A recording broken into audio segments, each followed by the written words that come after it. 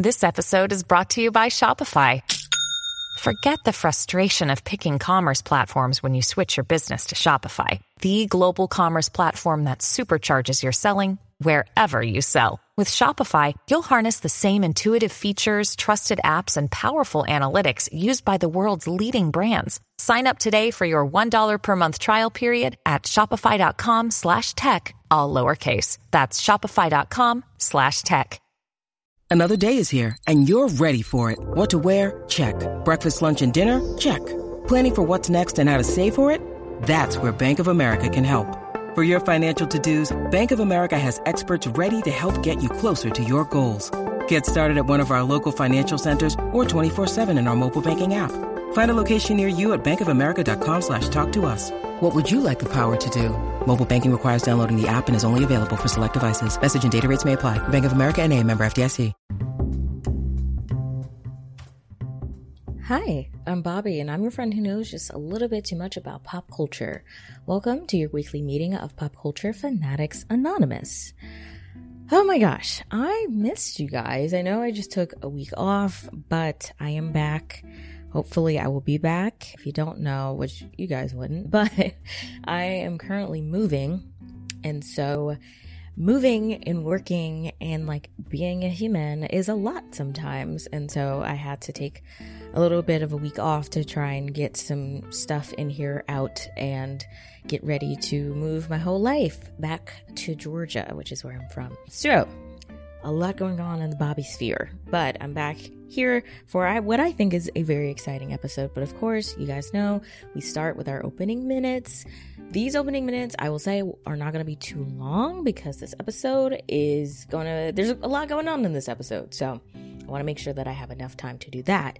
But I cannot go on with this episode without discussing all of the absolute madness and chaos that has been sprouted from the new release from Marvel, Multiverse of Madness. It seems to me that many a person, mainly men, quite literally cannot wrap their heads around a woman's grief causing her to lose her mind a little bit and for her to be upset.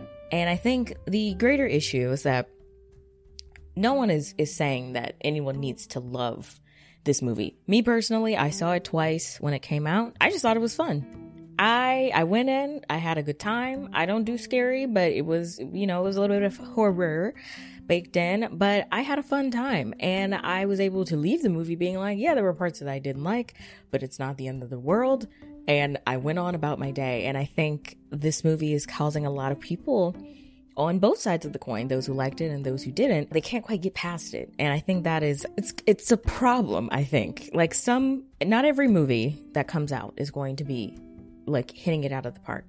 That is literally never how film has operated in this country or in the history of film in general globally. Like not every film that's made is supposed to be good.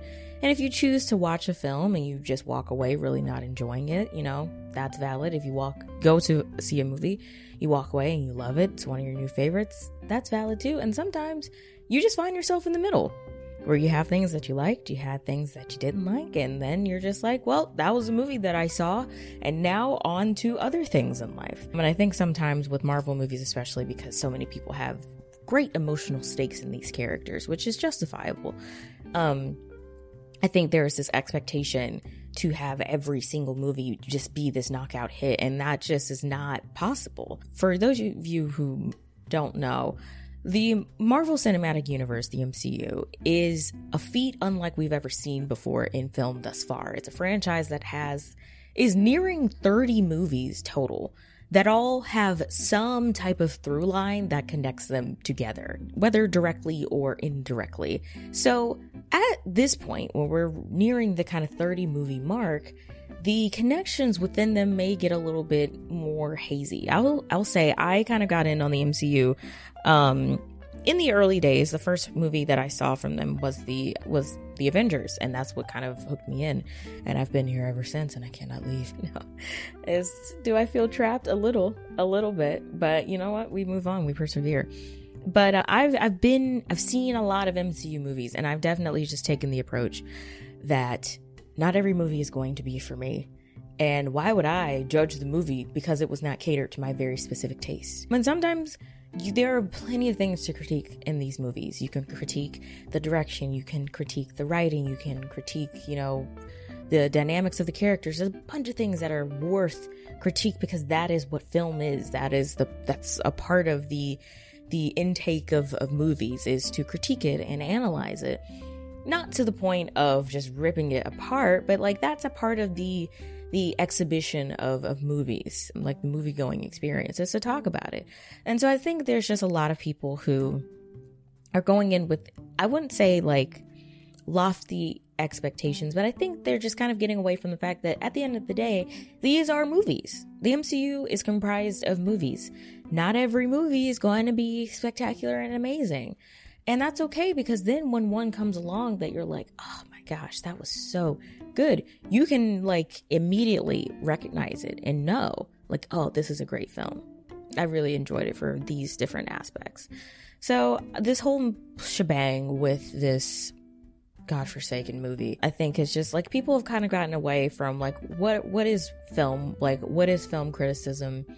How do we engage with the movies that come out? How should we engage with them? Is there a way to engage with them? And I think it kind of just muddies the water so much. Also, for the dudes who are kind of saying like, well, I didn't like Wanda because she was written in a pretty misogynistic way. It feels like you're pandering in a way. Like you could have some valid critiques of the character, but every time you begin, and one of my mutuals and good friends, Jay Stoops, mentioned this in her video, but the minute that you find yourself as a man centering yourself in any discussions of feminism, take a moment to consider, what are you saying that may have led you down this path?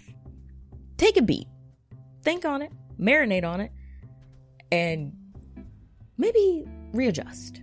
Perhaps readjust. That might be for the best. But I digress. I'm simply tired of this movie. I tweeted this, but I am sick of Multiverse of Madness May, and we're moving into Jurassic World Dominion June, and that is where my excitement will be. So I hope that you will join me and the rest of the Jurassic Park fandom as we get excited to see our three faves on screen once again. That is where my focus is. I have no emotional real estate left for Multiverse of Madness. It's all about the dinos, baby. Oh my gosh. Anyways, a lot of upfronts are happening right now, which upfronts are essentially kind of just like previews for advertisers from the different streamers and networks. So Disney will do an upfront and they talk about all the new shows and movies that are coming down the pipeline in the next couple of months. And that gets advertisers ready to, advertise around and get excited. So we've gotten a lot of things in anticipation for that. We got a trailer for She-Hulk, and that's already begat a lot of talks around like the MCU and CGI.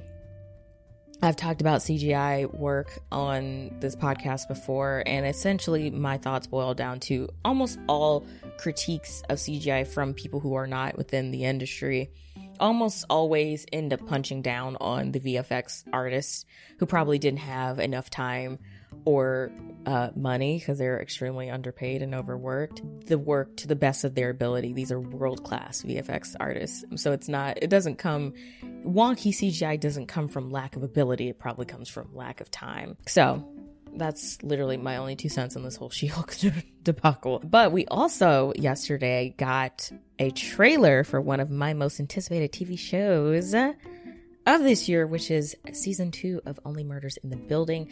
I watched Only Murders in the Building the day that it dropped because I love Steve Martin. I love Martin Short. And I was a Selena Gomez girly back in the day. So I love this show. If you haven't seen it, it is it's 3 people who live in this building, this beautiful building in New York, and they all listen to this murder podcast, and then there's a murder in their building, and they start their own murder podcast to solve the murder in their building. It's a comedy. It's super duper funny, thrilling at certain points, like especially towards the end. And so now season 2 is coming out on June 28th on Hulu, and I'm very excited for that. And I think it's an easy shoe-in, hopefully, for an Emmy nom for Outstanding Comedy. I think Outstanding Comedy is going to be a really, really contentious group this year. We got a lot of great comedies that came out in the last year.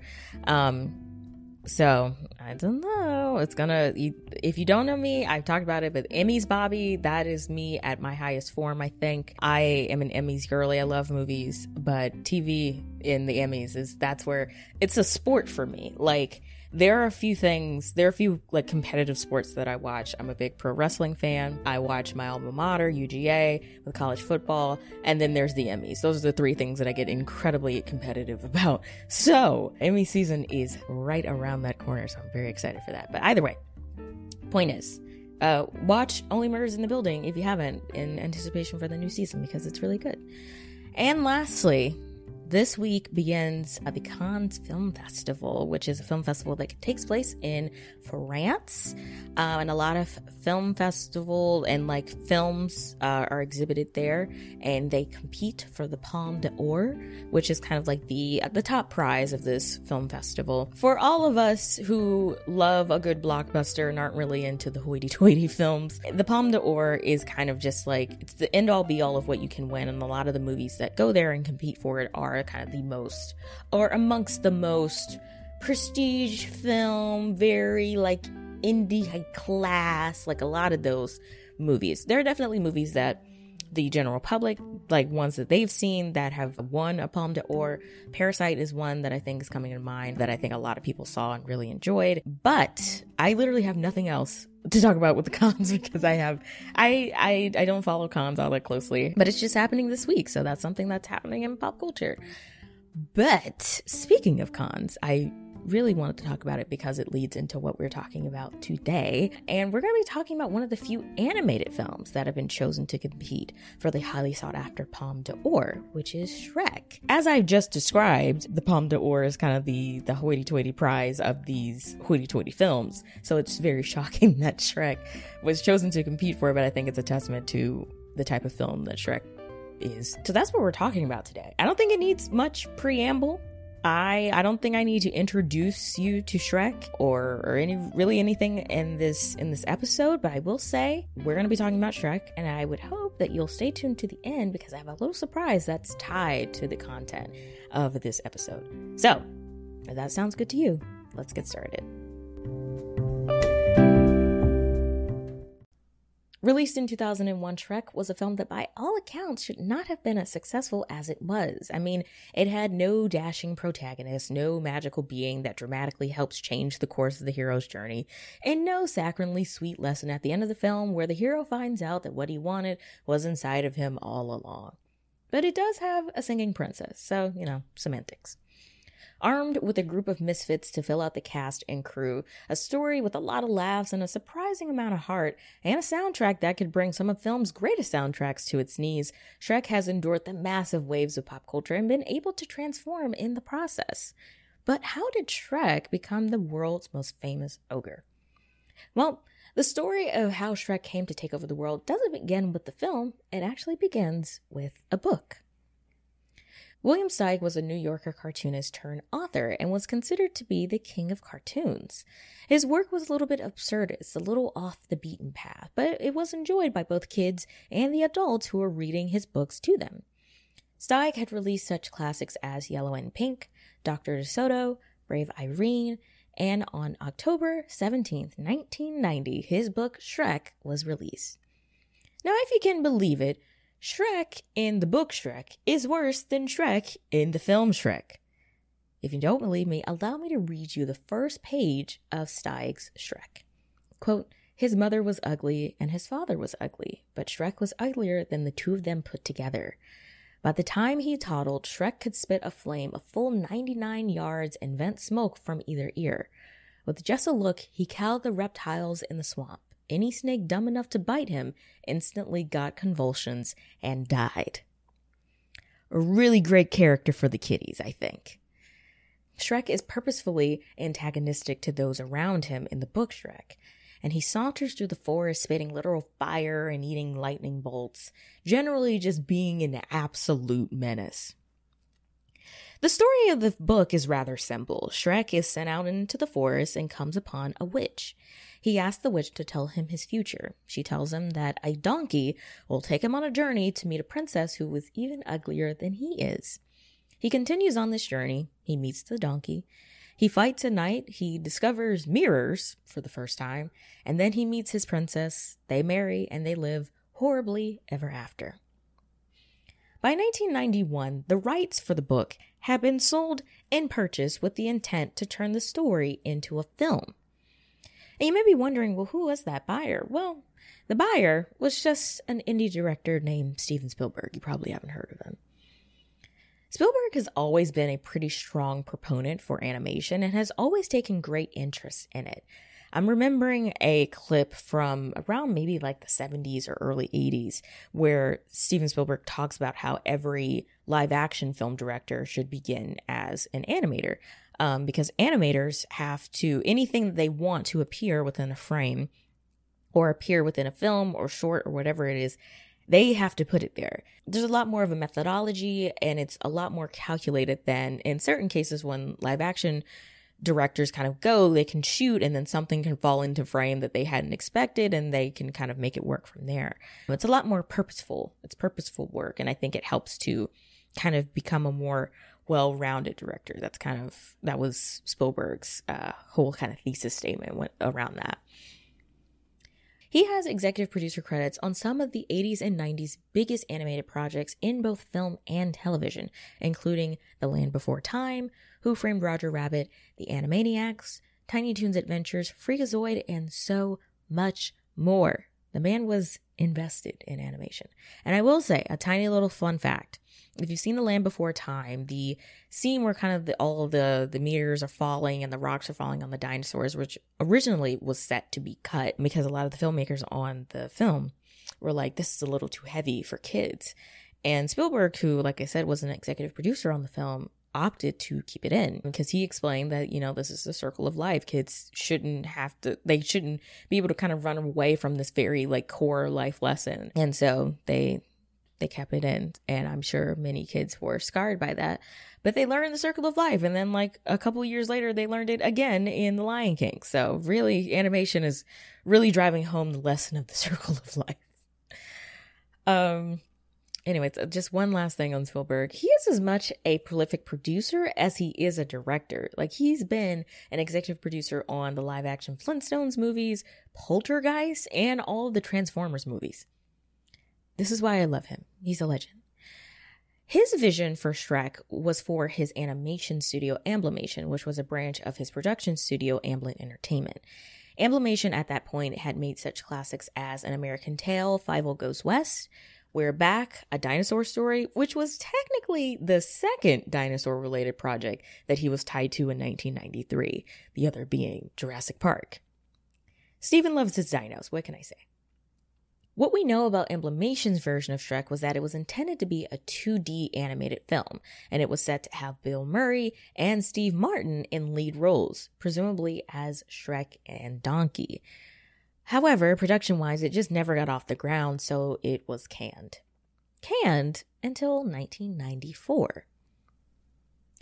In 1984, CEO of the Walt Disney Company, Michael Eisner, appointed Jeffrey Katzenberg to head a failing motion picture and feature animation department of the company. Under his leadership, Disney turned out such classics as The Little Mermaid, Beauty and the Beast, Aladdin, and The Lion King.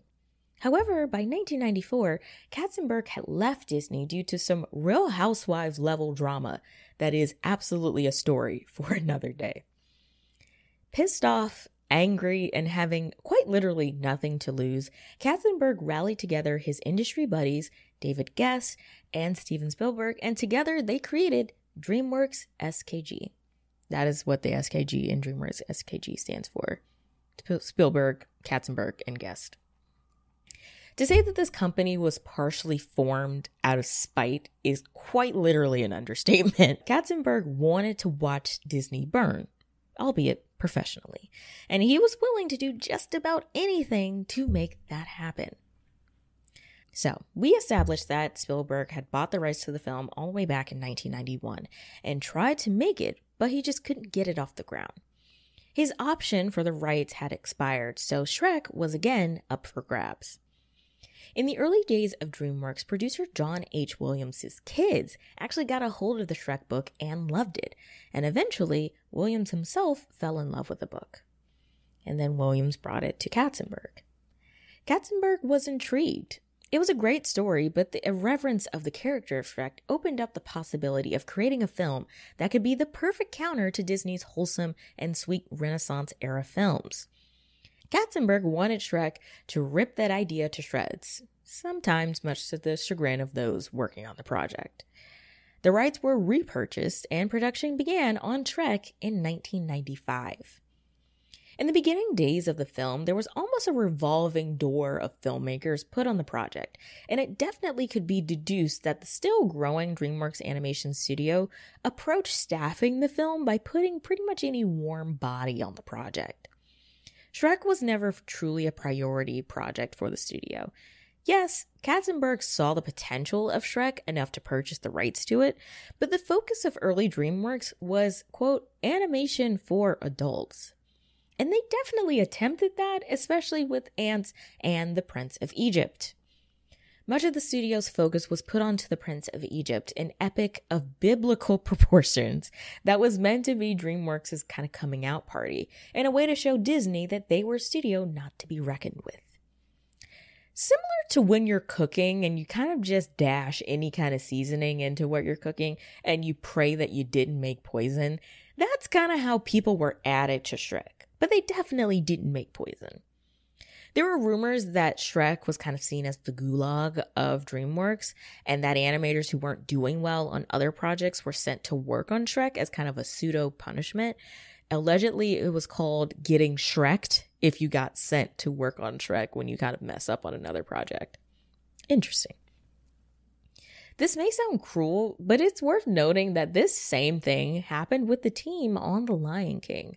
During its production, Disney had The Lion King and Pocahontas kind of running concurrently production-wise, and Pocahontas was actually seen as the A-team project, and Lion King was the B-team project. Lion King went on to become the highest-grossing 2D animated movie of all time, and Pocahontas was a movie that was made. So, this happening on Shrek definitely wasn't a bad sign. In fact, without having the watchful eye of the studio on them and the pressure to make it the thing that puts the studio on the map, this meant that they could have a little bit more room to be creative. Though the film's team was still kind of being assembled, by this time it finally got a director or directors in Andrew Adamson and Vicky Jensen, so they were co-directors. So I mentioned that they had a little bit more room to be creative. So creative that the Shrek team briefly considered using motion capture technology to create the film.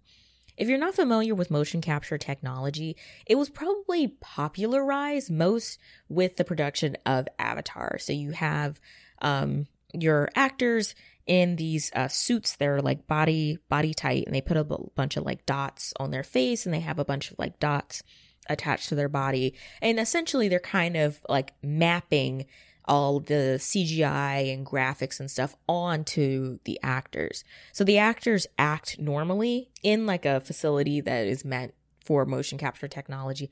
They act normally, and then they take all of the mapping that they've done on these actors, and in kind of post-production work, they, map the character on top of the actor. It's kind of like, if you're familiar with animation, it's like rotoscoping, when they took a kind of source clip and they just drew and traced on top of that. It's like the highest form of that, pretty much.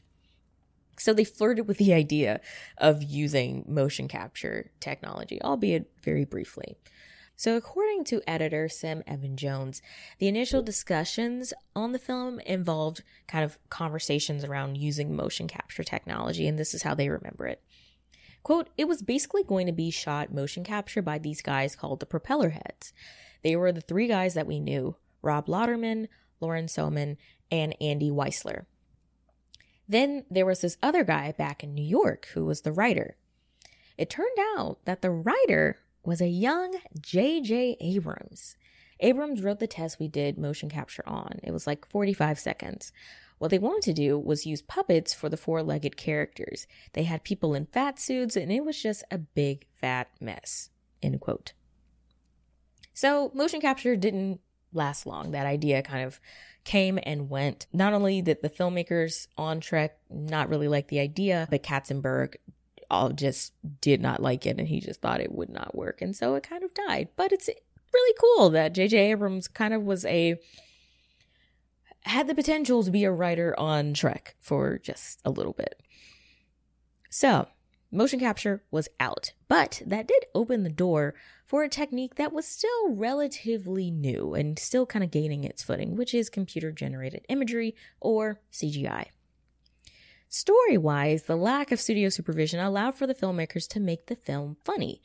The only problem was that they didn't know who the film was supposed to be funny for, kids or adults. Katzenberg wanted both, while the crew wanted to lean more towards adults. Eventually, they were able to kind of all agree on a, quote, adult comedy that was accessible to kids versus the usual kids movie that was accessible to adults. The production of the film was underway, the story was beginning to take shape, and now they just needed a cast. Allegedly, Nicolas Cage was initially offered the role of Shrek, but he turned it down. The role then went on to comedian Chris Farley. In fact, Farley had completed nearly all of his lines for the film. However, in the middle of production, Farley passed away. Quickly, the film had to recast for the lead role, and that part went to Farley's fellow SNL alumni, Mike Myers. The rest of the cast filled out with Eddie Murphy as Donkey, Cameron Diaz as Princess Fiona, and John Lithgow as Lord Farquaad. And by 2001, the film was completed and ready to premiere. Shrek premiered at the 2001 Cannes Film Festival and competed, like I said, for the Palme d'Or, becoming the first animated film since Disney's Peter Pan all the way back in 1953 to be chosen to do so. And of course, the rest is indeed history. Shrek would go on to become a giant in film. It was the first film to win Best Animated Feature. It went on to gross $487.9 million at the box office, spawned 3 sequels, 1 spinoff, and the strangest merchandising you've ever seen in your life. Quite literally, Shrek is a pop culture institution. Whew. That was a doozy. But I hope you enjoyed today's episode, Afternooners. If you don't know, the Afternooners is my name for all of us. So if you've made it to the end of this episode, congratulations, you're an Afternooner now. So I mentioned at the top of the episode that I had a little bit of a surprise that was tied to this episode. And the surprise is that this episode is kind of a companion piece for a longer form YouTube video that I will be posting the last week of May, first week of June, discussing kind of a retrospective of Shrek. So you guys got a sneak peek basically of the script, and I will be doing a longer form video on that in the last week of May. So be very excited for that. I'm thinking that it will probably, hopefully, fingers crossed, be up by at least maybe June 3rd. Let's flirt with that idea. By next week, I'll have a much greater idea of when it will be done, but like tentatively the day that the video will be up will be June 3rd. So woohoo, get excited for that. But yeah, I wanted to kind of test the waters and see if you guys liked it, and I'm hoping that you guys enjoyed this episode and that you'll come and check me out over on YouTube. And yeah, I will be talking about Shrek in a little bit more detail. So if that's something that you're interested in, get excited. But in the meantime, if you want to know where else to find me on the internet, you can find me at The Afternoon Special on TikTok or on Instagram, also at The Afternoon Special, or over on Twitter at Hi, I'm Bobby, HIIMBOBBI. You can keep up with this podcast specifically over on Instagram at Hi, I'm Bobby Podcast, and that is all one word. If you're thinking, Bobby, I just found out that you're going to be putting out a YouTube video, and like that's a lot for me right now, and I need to prepare, and it's like I only have 2 weeks, so I'm just very nervous. Bestie, don't be nervous. Just get excited. And I will say that I put all of that information in the description box just for you, so you don't have to remember all that. I know at this point in the episode, I usually do this episode was powered by, but I actually had some audio messages. So we're going to take a little listen and answer some of the questions that you guys have submitted. I'm really grateful that you guys still want to submit audio messages to me. So the first audio message, and I promise you, I am not trying to butcher your name, but I hope I get it correct, is Tolawani. So let's take a listen. Hey Bobby, I really love your podcast. Ever since you announced that you start seeing one on TikTok, I listen to every single episode. I just wanted to ask, in Endgame, when Thanos unalived Gamora, and they were in this realm where you could see a child version of her. Maybe I was wondering maybe that has something to do with the Field of Reeds in Moon Knight, and that was a version of balancing her skills, and maybe the Soul Stone has something to do with Dwat and the Field of Reeds. So, number one, thank you so much for submitting that audio message, and I really appreciate you listening to every episode. That's so cool. I definitely think that your theory has got some legs. I am definitely not a Marvel theorist. I go in, what's on the screen is what I'm taking in. I don't do homework for movies, but I do think that your theory definitely has a lot of validity to it. I think the idea of kind of judgment and balancing scales and, the whole thing with the Soul Stone, I definitely think that's kind of a through line for this era of Marvel. I think Marvel is definitely getting a lot more figurative and leaning more into the emotional aspect of it. I made a video yesterday or 2 days ago talking about how grief is being portrayed in a much more realistic way in the MCU now, and I think it's absolutely brilliant. So I definitely think there could be a tie with the Soul Stone and the Field of Reeds in Moon Knight. So yeah, I agree. I wish I had more to say. I wish I had some comic book textbook evidence, but I unfortunately do not. But I definitely think your theory is spot on. And I love when you guys, are thinking about stuff and you want to share it with me and we can think together. That's amazing. I love that. So thank you so much for that message. So we're moving on to our last message of the episode, and this one is from Liz. Hi, Bobby. I just listened to an episode of your podcast on malls, and I wanted to let you know that it inspired me to go listen to Tiffany's I Think We're Alone Now. I also think that you have a great podcasting voice and really enjoy listening to you talk about topics. Well, this is the first time I've listened to your podcast, but I found you through your TikTok. You came on my For You page. So I'm super excited to listen to more. And the other thing I wanted to ask was, what happened to the unalived body? Was it a murder, suicide? Somebody just dropped dead at Subway? Really, really curious. I don't live in Georgia, but my dad does. So I'm kind of familiar with the area and some of the malls, although not that one in particular. Just curious. Thanks so much. My name's Liz. I don't know if that matters. Bye.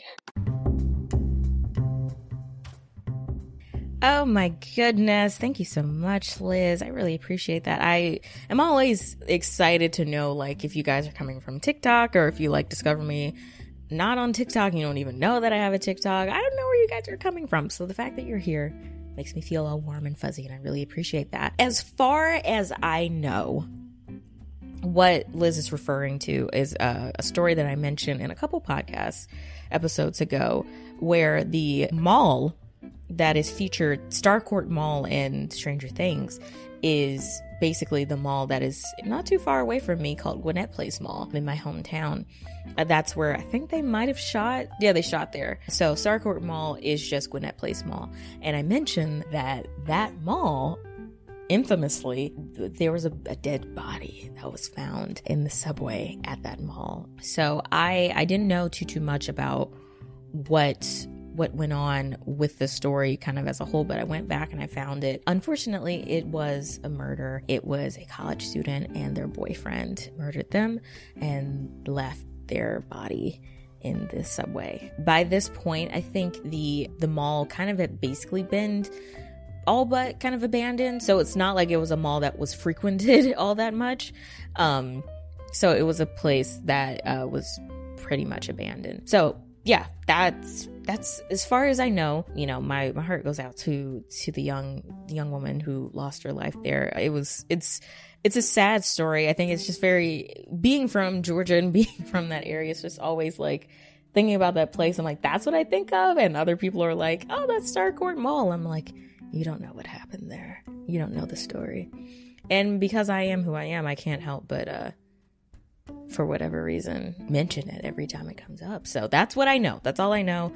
But I invite you to do more digging. This is the closest that I'll get to doing a true crime podcast, but that's what I know. But I appreciate you guys for sending in some audio messages, and you definitely still can do it. I keep it in my description on every single episode, so if you feel so moved to do so, you absolutely can, and I will answer it. But if you guys like this episode is powered by, of course, I still got you. This episode was powered by The Simpsons. I have been on a big Simpsons kind of a kick lately. It's one of my favorite shows of all time. I've watched so many episodes. There's so many episodes left for me to watch, but I've watched a lot. It's one of my favorite shows. So I'm kind of in a little bit of a Simpsons mood right now.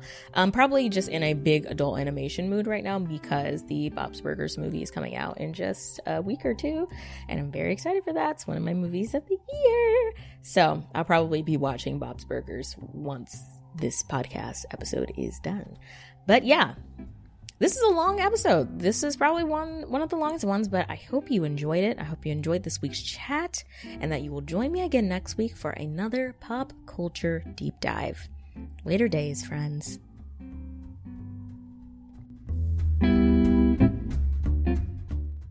On a summer night, Douglas Wag Jr. lay motionless across a strip of railroad tracks before being struck by an oncoming train. I'm investigative journalist Delia D'Ambra, and my investigation into exactly how Doug died took me into the depths of a bizarre mystery. It was really hard to understand what was fact and what wasn't. A mystery that has led me from one suspicious death to another. Listen to Counterclock now, wherever you listen to podcasts. Everyone is talking about magnesium. It's all you hear about. But why? What do we know about magnesium? Well, magnesium is the number one mineral that 75% of Americans are deficient in. If you are a woman over 35, magnesium will help you rediscover balance, energy, and vitality. Magnesium supports more than 300 enzymatic reactions in your body, including those involved in hormonal balance. From functional medicine doctors to mental well-being and female hormone experts, we all know that magnesium is the one mineral to improve all aspects of well-being and health. But which one? Magnesium Breakthrough from Bioptimizers, the trusted choice recommended by leading experts with 7 best-absorbed forms of magnesium to ensure your body receives the support it needs for overall well-being. Go to bioptimizers.com/balance today and use code BALANCE10 for 10% off. Support your journey to wellness at bioptimizers.com/balance. Magnesium Breakthrough from Bioptimizers, your foundation to optimal health and vitality.